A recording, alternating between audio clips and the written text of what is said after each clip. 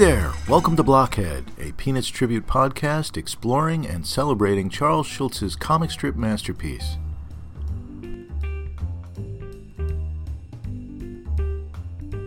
My name is Jeff Grogan, and I'll be your host for what I hope will be a series of in-depth discussions around Peanuts, the comic strip, from a cartoonist's point of view.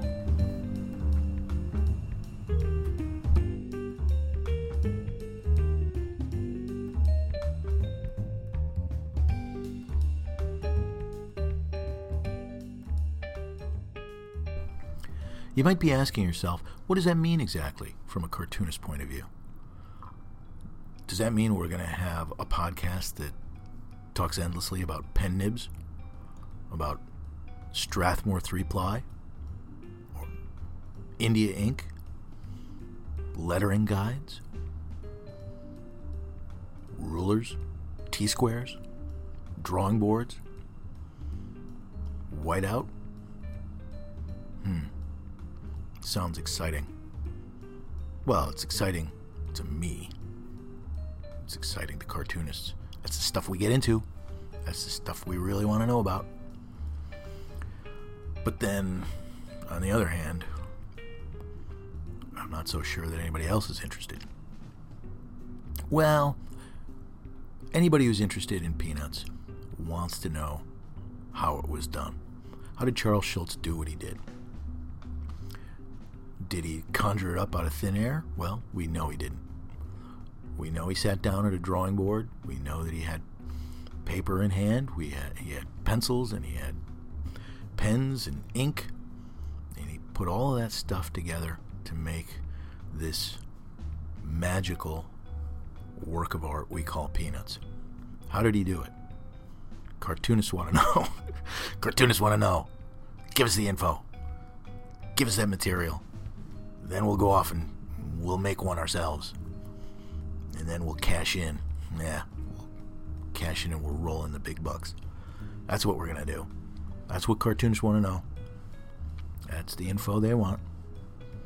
We'll hash it out together here on the podcast. Figure it out.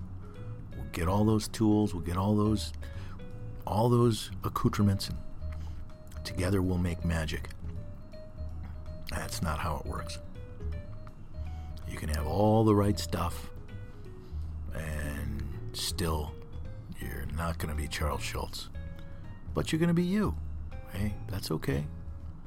You don't have to be Charles Schulz. You can be yourself. I'm talking to myself now. I'm telling myself, you don't have to be Charles Schulz. You can be somebody else. Just be yourself. Use your tools. But on the other hand, it's neat to know what the master utilized in the making of a great work of art. And so cartoonists want to know what's going on under the hood. Just like any great mechanic wants to know what's going on under the hood of a great car. How does it work? How does it function? What makes it special? What makes it tick? I don't want to overdo that analogy, but I think I'm gonna. I don't know anything about engines. I don't know anything about cars. But I do know something about, get ready for this, the engine of comics. I think I can look under the hood and I can understand the engine, the various parts that make the car of Peanuts run. What do we find in there? What do we find? We don't find, batteries and cables and belts and whatever else is in an engine, carburetors and things like that. We find analogous things, though. We find characters, right? We find Charlie Brown and Snoopy, Lucy and Linus, Schroeder, all the rest.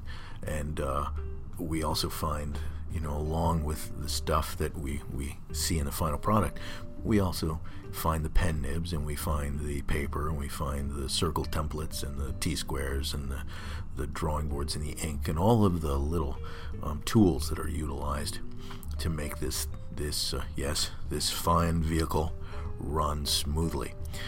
We find things like incidental things like what Charles Schulz ate for breakfast. What did he eat for breakfast? I'm sure that we could Google that and find that out. You can find anything out, right, on Google. But from what I understand, anyway, and things that I've read, is that Charles Schulz would go to his ice rink every morning on the way to the studio, and he would, warm up there, read the paper and drink his coffee or whatever it was that he had for breakfast before he went on to the studio. So that's part of it too.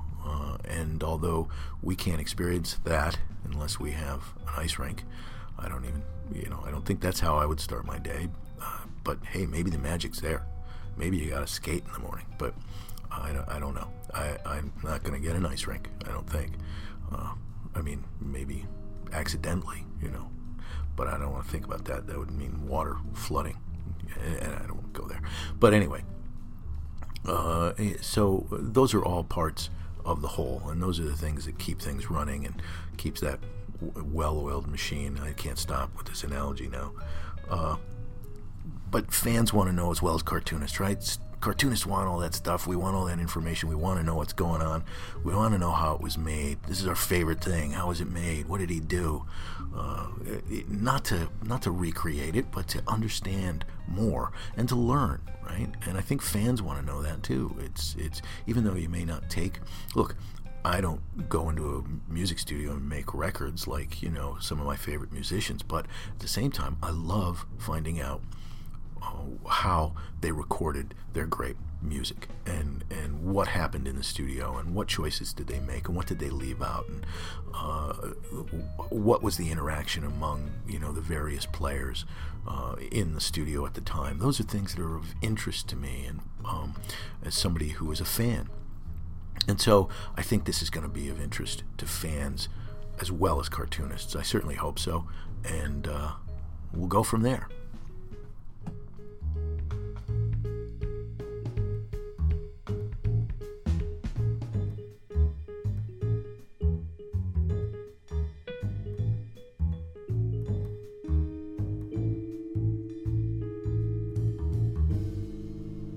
My own personal history with Peanuts begins in the 1960s, and when I was learning to read in the mid-60s. And my encounters with Peanuts at first, the first time I ever encountered Peanuts or heard the name Charlie Brown was when I was learning how to play wiffle ball with a group of kids in the neighborhood.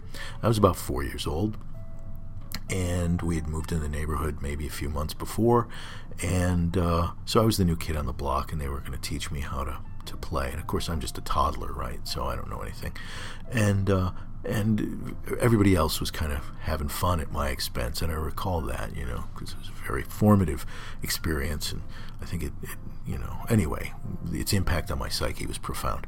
Anyway, so I'm traumatized by a wiffle ball game. I remember, swinging at the ball, the wiffle balls being pitched towards me by one of my soon-to-be friend's older brother, and who teased me mercilessly throughout my life in that neighborhood. So I missed every time. They were teaching me how to hold the bat. I didn't know how to hold a bat. I didn't know what a bat was. It was taller than I was.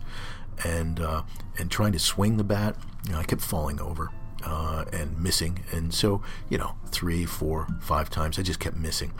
And everybody's laughing. And somebody said, "He's Charlie Brown." And before you know it, all the kids were saying, "He's Charlie Brown. He's Charlie Brown."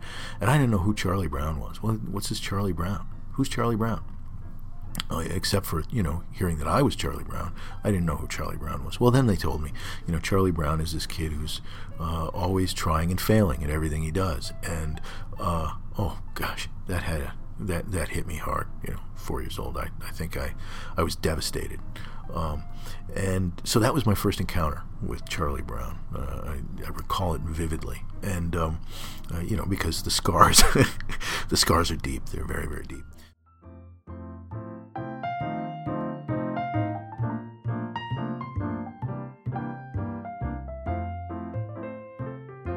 So then, it wasn't long after that, though, that I began to encounter Charlie Brown more frequently in printed material, in particular paperbacks that collected strips printed by Fawcett. There's a whole series, as collectors know, of paperbacks printed by Fawcett Publications, a big publisher at the time.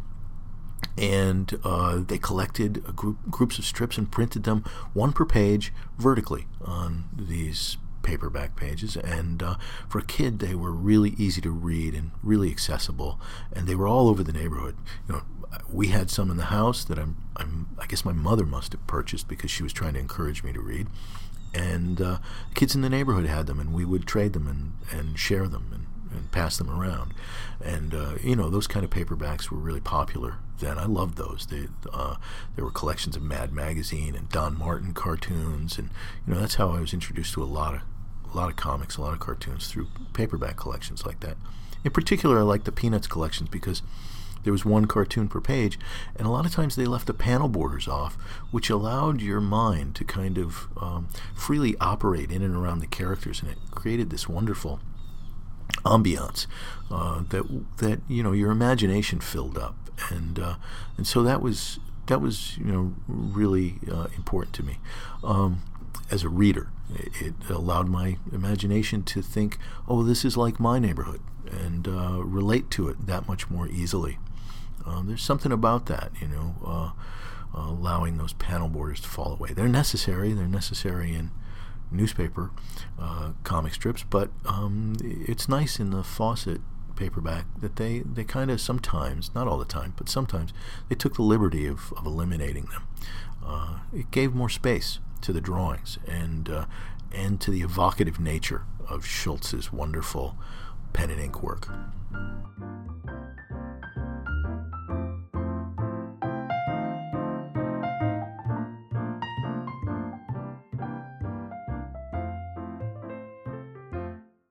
So growing up in the 60s was very fortunate for anyone who was a budding fan of Peanuts. It coincided with Schulz's peak in creative ability and his skill as a cartoonist and his sense of humor and his character's development.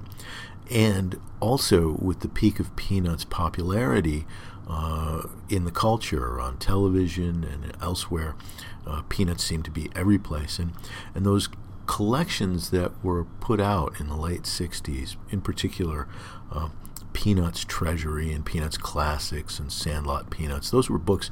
I was very fortunate that my parents purchased those for me, for birthday presents or something like that.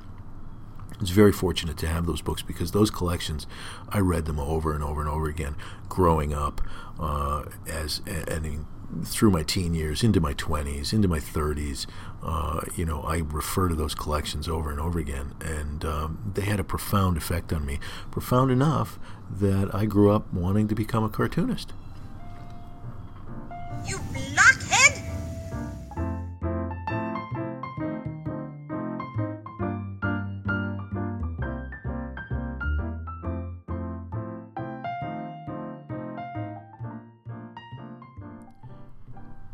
Before I sign off from this introductory episode of Blockhead, the podcast, I think I ought to say a word or two about the introduction, which is a mashup I put together of several different sources. The primary source for it comes from a 1962 recording called Peanuts, featuring Kay Ballard as Lucy and Arthur Siegel as Charlie Brown. The incidental sounds in the background, or music such as it is, was composed by a gentleman by the name of Fred Carlin. And I put that together with a little bass line to create that intro. I was inspired to do that because it's such a strange and evocative record, and I find it so it's aggressive. It's scary in a way. It's a scary version of Peanuts. And at least as a kid, I found it scary. Now I find it very strange. It's a very strange record. If you've never heard it, search it out. It's a 1962 record on Columbia. It's on vinyl. It's not on CD, and it's really very odd in so many ways. First and foremost, the record's sound is it's empty, it's spare, it's like got this space in it between the characters speaking and the environment they're living in and they're working in. And the music itself is just the sounds of tricycles and bicycle horns and little bells that you find on tricycles, and tin cans and rattles and things of that nature. The accoutrements of childhood make up what is supposed to be the music in this particular environment. And that in and of itself is very strange, because we all expect, some kind of symphonic music to carry us from one vignette to another vignette and fill in the emotional environment around the sounds and the recordings of the actors' voices. But that doesn't happen here.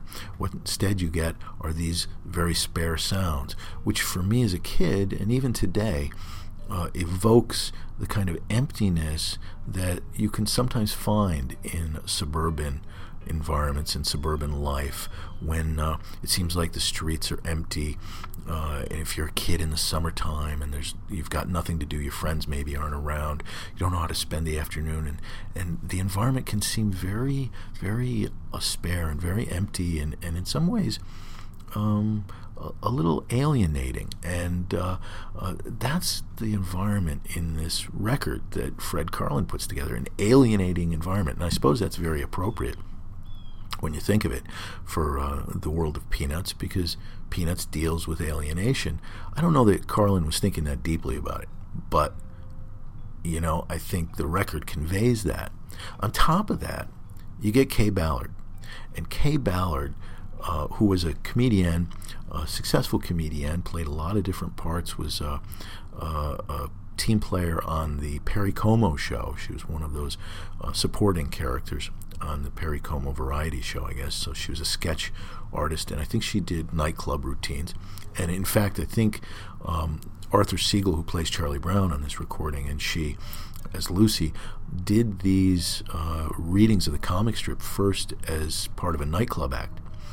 And that's how popular Peanuts was in the late 50s and early 60s, that you could, take reading the comic strips and turn it into an act on the road, on the nightclub circuit, and then make a recording of it in 1962, which I'm surprised that Schultz really approved of, but he must have found the same kinds of things in it that I find in it and others have found in it, which is, first of all, the spareness and alienating quality of it, but then also Kay Ballard as Lucy. Boy, oh boy, I've never heard a Lucy like Kay Ballard's Lucy. I mean, she goes for the juggler. If Lucy is meant to be an aggressive, confident, maniacal character, as she certainly is in the comic strip, Kay Ballard does it to the hilt. I mean, she is scary. I mean, she is a scary Lucy, and I think that's one of the things that can be very off-putting for people who've heard the record.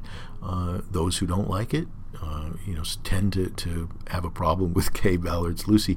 There are others who find it very authentic. I happen to be one of those.